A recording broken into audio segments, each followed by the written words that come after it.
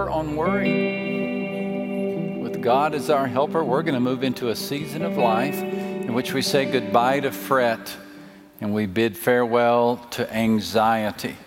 Anxiety comes with life, but it doesn't need to run our lives. And God has a prescription for anxiety, and this is it. As the words appear on the screen, I want you to read them out loud with me, please. Fill your lungs with air and your hearts with hope. Say the passage like you mean it. You ready? Rejoice in the Lord always. Again, I will say rejoice. Let your gentleness be known to all men. The Lord is at hand. Be anxious for nothing, but in everything, by prayer and supplication, with thanksgiving, let your requests and the peace of God, which surpasses all understanding, will guard your hearts and minds through Christ Jesus. Finally, brethren, whatever things are true, whatever things are noble, whatever things are just, whatever things are pure, whatever things are lovely, whatever things are of good report, if there is any virtue and there is anything praiseworthy, meditate on these things. And all the church said, let's pray together.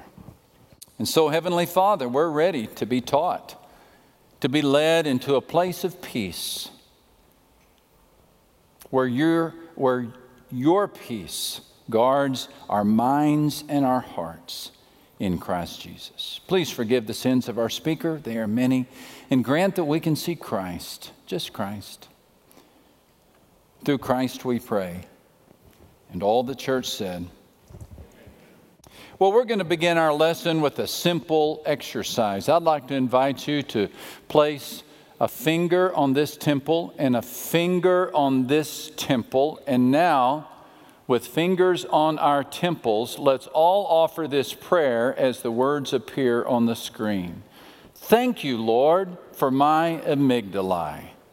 It's probably been a long time since you thanked God for your amygdalae, but you should thank God for those two neural clusters, those almond-shaped phenomena that reside on either side of your brain. Thankfully, you have amygdalae. And thanks to your amygdalae, you're alive. Thanks to your amygdalae, you ran for cover when you saw the grizzly. You stepped back on the curb when the car honked, and you ducked your head when that baseball screamed in your direction. God has given you a set of amygdalae to protect you. They operate like a home security system. Perhaps in your house or apartment, if an intruder breaks a window or pries open a lock to your home security system tells you, and the bells go off and the lights flash. It's like Armageddon telling you to get up and get out and get safe. And this alarm system goes off before you even have to think about it. Amygdalae do the same. You don't consciously think, a car is coming toward me. The car is faster than I am. The car is bigger than I am. I better move. You don't do that. You move before you even have time to think. When the amygdalae commands, the rest of your body reacts. And oh, how your body reacts. Your pupils dilate. That improves your vision. You breathe faster. That pumps more oxygen into your lungs. Your pulse rate increases. This infuses blood into the system. Adrenaline turns you into Hercules. Surface level blood vessels constrict, creating a temporary coat of armor. Even the bowel system reacts, sometimes embarrassingly, by jettisoning that unnecessary weight of what we had for lunch. All this is to prepare us to fight or to be able for flight, be ready for flight. We're stronger, we're more alert, we're faster. We like our amygdalae, amen? No, you don't, I'm just saying. But we like our good security system. What we don't like is a super sensitive security system. We don't want a security system in our home that goes off just when the bird chirps or the husband snores or the wind blows. You don't want that in your home, and you really don't want that in your head. Perpetual anxiety is amygdala with an itchy trigger finger. Overreacting, quick to respond. It sees a mole on the skin and thinks cancer. It sees a dip in the economy and thinks recession. It hears the teenagers grumble and says they'll be on drugs before they leave the house. It's an overreaction to a very real problem. Toxic anxiety is the mental alarm system that never turns off. Now, anxiety, as we pointed out last week, is helpful. Or an appropriate dosage of anxiety is good for us. It keeps us prepared. It keeps us alert. It keeps us on our toes. What we don't need is to live in a constant state of high alert. Here's why. God enabled our brains to replenish themselves with natural tranquilizers like dopamine and serotonin. And these actually restore the happiness to our brains. They restore peace and tranquility. But if the amygdala never shuts down, this system of natural tranquilizers that God has created never has an opportunity to bring calmness to our thought process. Your brain never resets. You become edgy. You become unsettled. You become restless. You become perpetually anxious.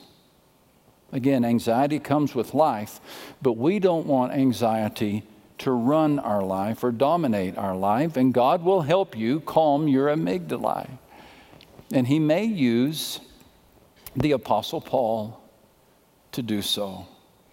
The Apostle Paul is the author of the anxious for nothing passage that appears in the book of Philippians. Now, if anyone had reason to be anxious, it was Paul. When he wrote these words, he was a weary old man, 60 years old in years, 30 years as a Christian, 3 decades of missionary service. And when he wrote these words, he was in a Roman prison.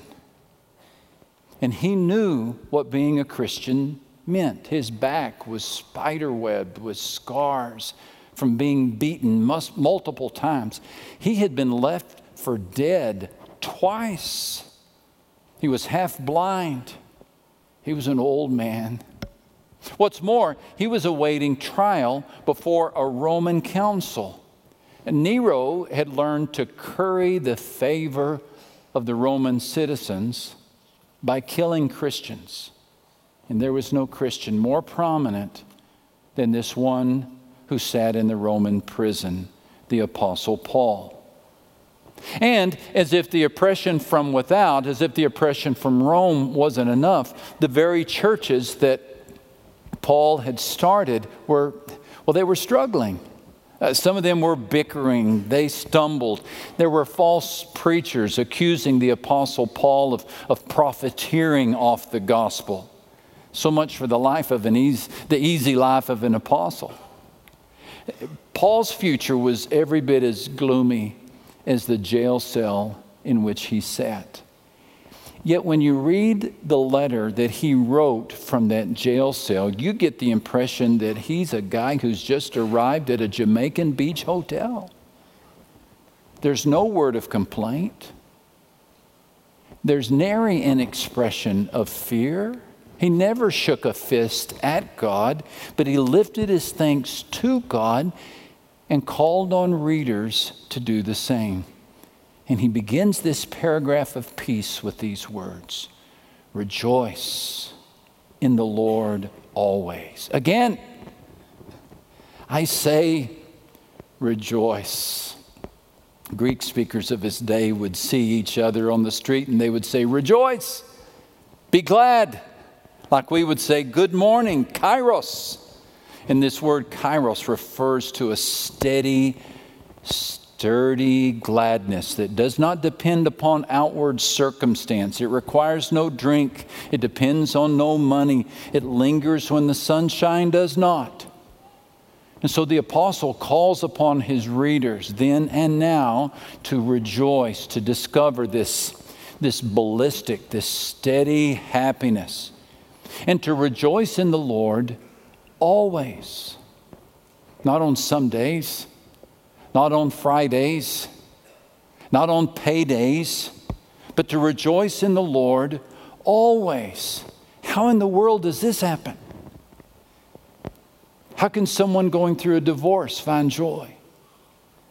How can someone in a hospital room rejoice?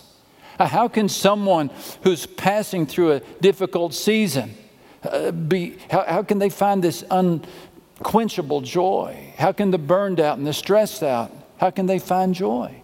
Well, the apostle is giving us the answer. He says, rejoice in the Lord. In the Lord. Don't miss that tiny little 2-letter preposition. Rejoice in the Lord. What does in mean? Well, to rejoice in the Lord can either be a command to admire the Lord or to recognize your position in the Lord. If I rejoice in your accomplishments, I admire them. If I celebrate in your office, that means I'm standing next to your desk. So what is Paul saying? Is this a statement of admiration or a reminder of position? I think both. He begins by saying, celebrate God's power. Rejoice in the Lord. Rejoice in what God has done. Rejoice in His accomplishments. When anxiety comes, instead of focusing on your problem, turn your attention to God and meditate on His creation, His incarnation, His act of redemption. Applaud Him, worship Him, and as you do, you reinforce your faith.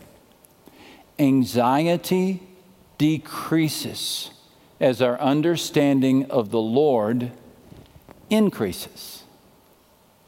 Anxiety decreases as our understanding of the Lord increases. I'm going to try to illustrate this in a way. I'm not sure it's going to work. Don't be mad at me if it doesn't. But let's suppose something. Let's suppose that your dad is a heart surgeon. Not just a typical heart surgeon, as if there was a typical heart surgeon. But let's suppose that your dad is the greatest heart surgeon in the history of the world. People travel from countries all over to receive his treatment. He works in the chest cavity like a mechanic works under the hood. He's so comfortable. He's the most famous heart surgeon in history. Now, you're 13 years old.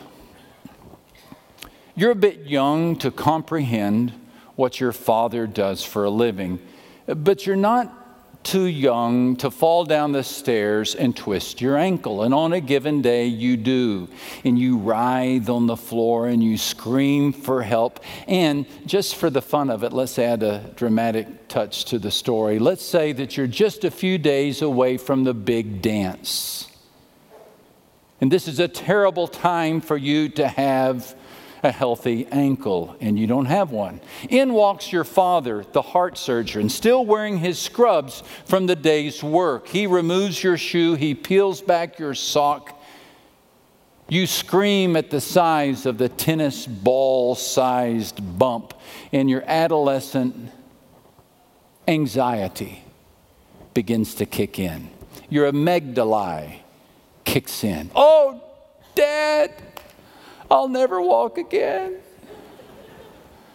He says, yeah, you will. Oh, Dad, I'll never be healthy enough to go to the dance. Yes, you will. Oh, Dad, no one knows how to help me. No one can fix me. Yes, someone can. And then he looks at you and he says, do you know what I do? Well, to tell the truth, you don't. I mean, you're 13 years old. You know he goes to the hospital all the time. You know your mom thinks he's smart. Maybe she does, maybe she doesn't.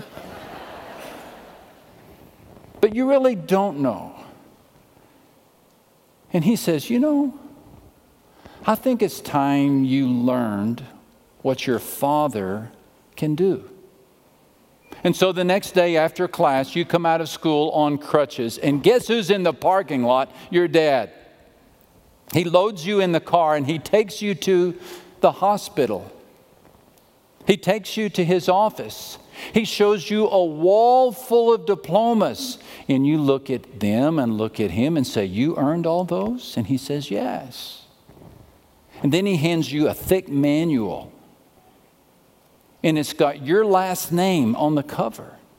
And you look at the book and you look at your dad and you say, you wrote this? He says, yes. About that time, he gets called. He says, I've got to go into surgery. I'm taking you with me. Next thing you know, you are standing right there in the middle of a surgical procedure, and your father is every bit as comfortable in removing a heart and replacing it as anyone you've ever seen. And one of the nurses whispers to you, you know your dad is the best.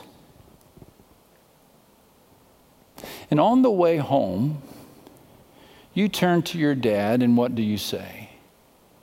Now, Dad, what did you say about my ankle? And you look at him differently.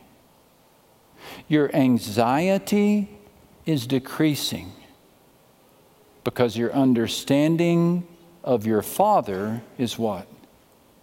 Increasing. Now, you know exactly where I'm going with this.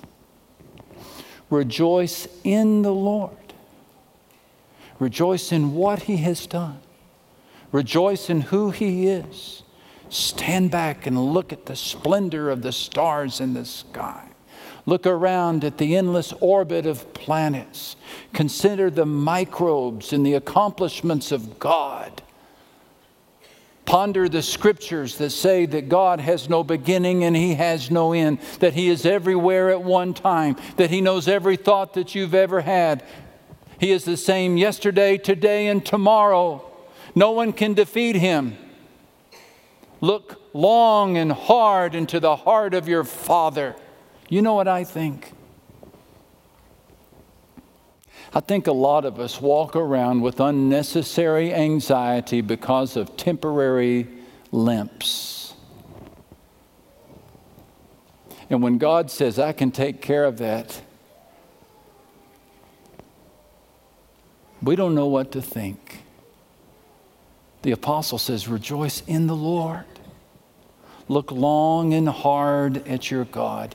You deal with anxiety by shifting your gaze to your Almighty God. If your problems are getting to you, it's because you're giving your problems too much thought and God not enough. And so consider what God has done. The scripture promises he will keep in perfect peace all who trust in him, whose thoughts turn where? Often to the Lord. The mind that is full of God is empty of anxiety. Are you troubled? Are you restless? Are you sleepless? Well, consider God's power and celebrate your position. The apostle says, rejoice in the Lord. Look around you. Where are you? Well, spiritually speaking, you are in Christ. You have been placed in him as if he is a mighty fortress. And no enemy can get to you without first going through him. This is a recurring theme with the Apostle Paul. Romans 6:11, he says Christians are dead to sin, but alive to God where?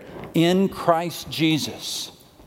Ephesians 1:13, you were also included where? In Christ, when you heard the message of truth, the gospel of your salvation, when you believed you were marked in Him with a seal, the promised Holy Spirit. So when Paul says, rejoice in the Lord, he is saying rejoice in what God has done, but also rejoice in your position. You're not left out in the cold. You aren't without protection. You're not a victim of the elements.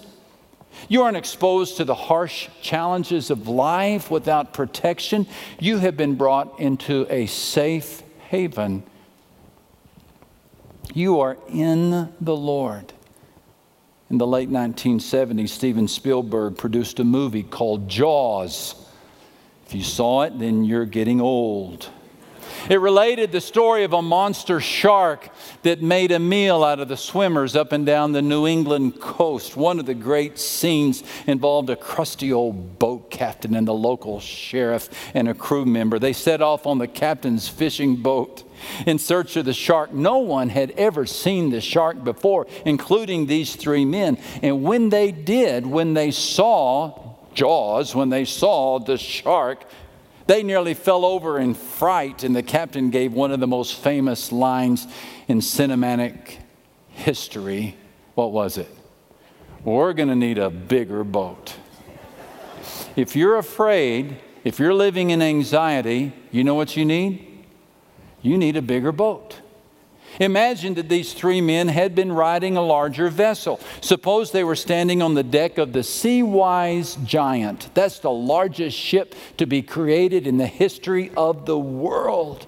4 football fields long, 564,000 tons.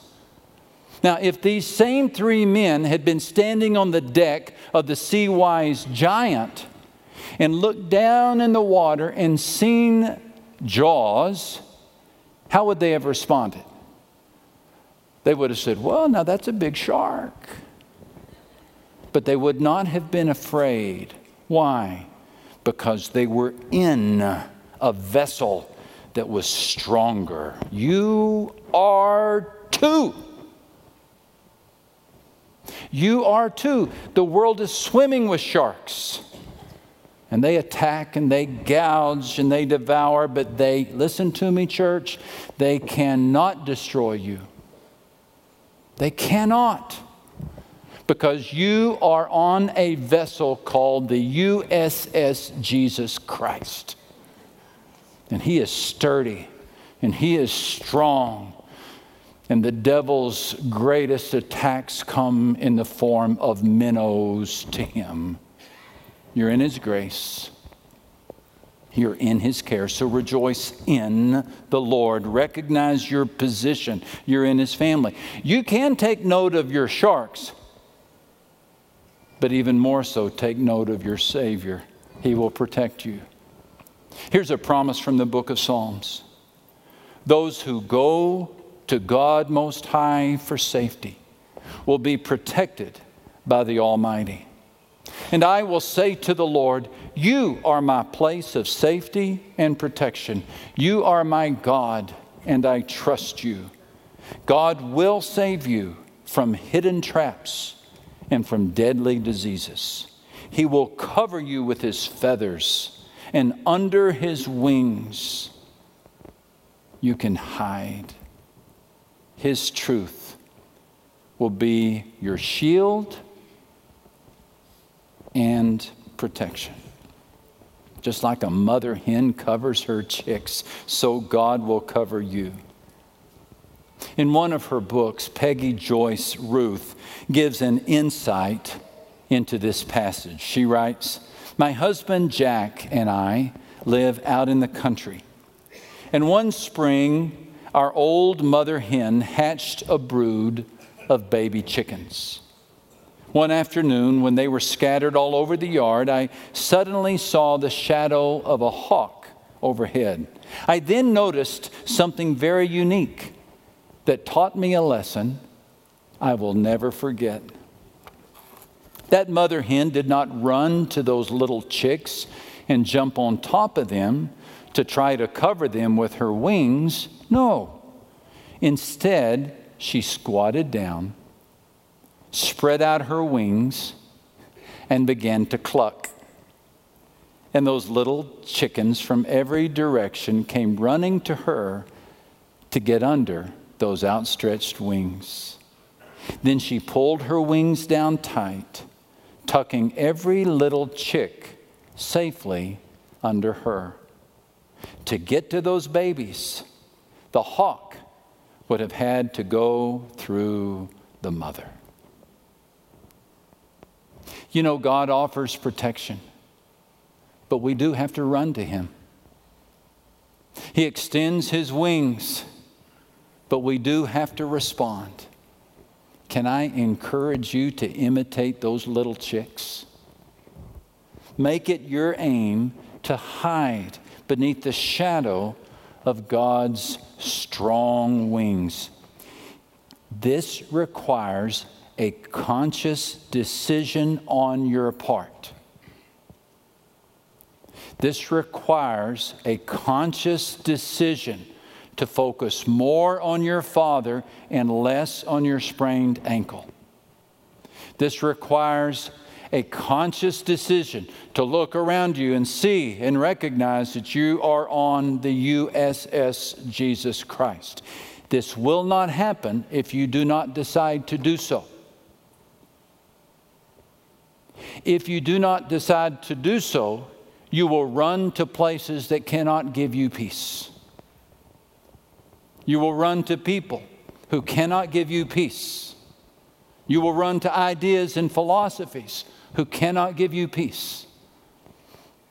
But there Jesus extends His mighty wings and He welcomes you. It just falls to you and to me to turn our attention and run to Him.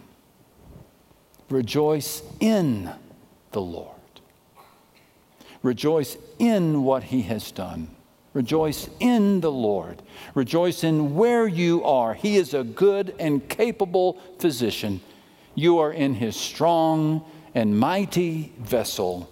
And with His help, you can be anxious for nothing. Amen. Let's pray.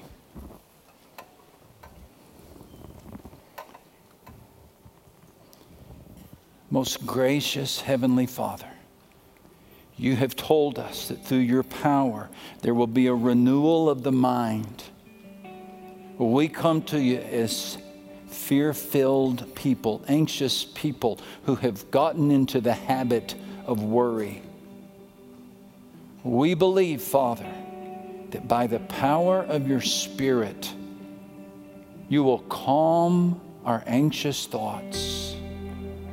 You will let fear and anxiety do its work, and then you will lead us into a place of peace. This is our desire, Father. Extend your wings over us, and may we find comfort in you. Through Christ we pray. Amen.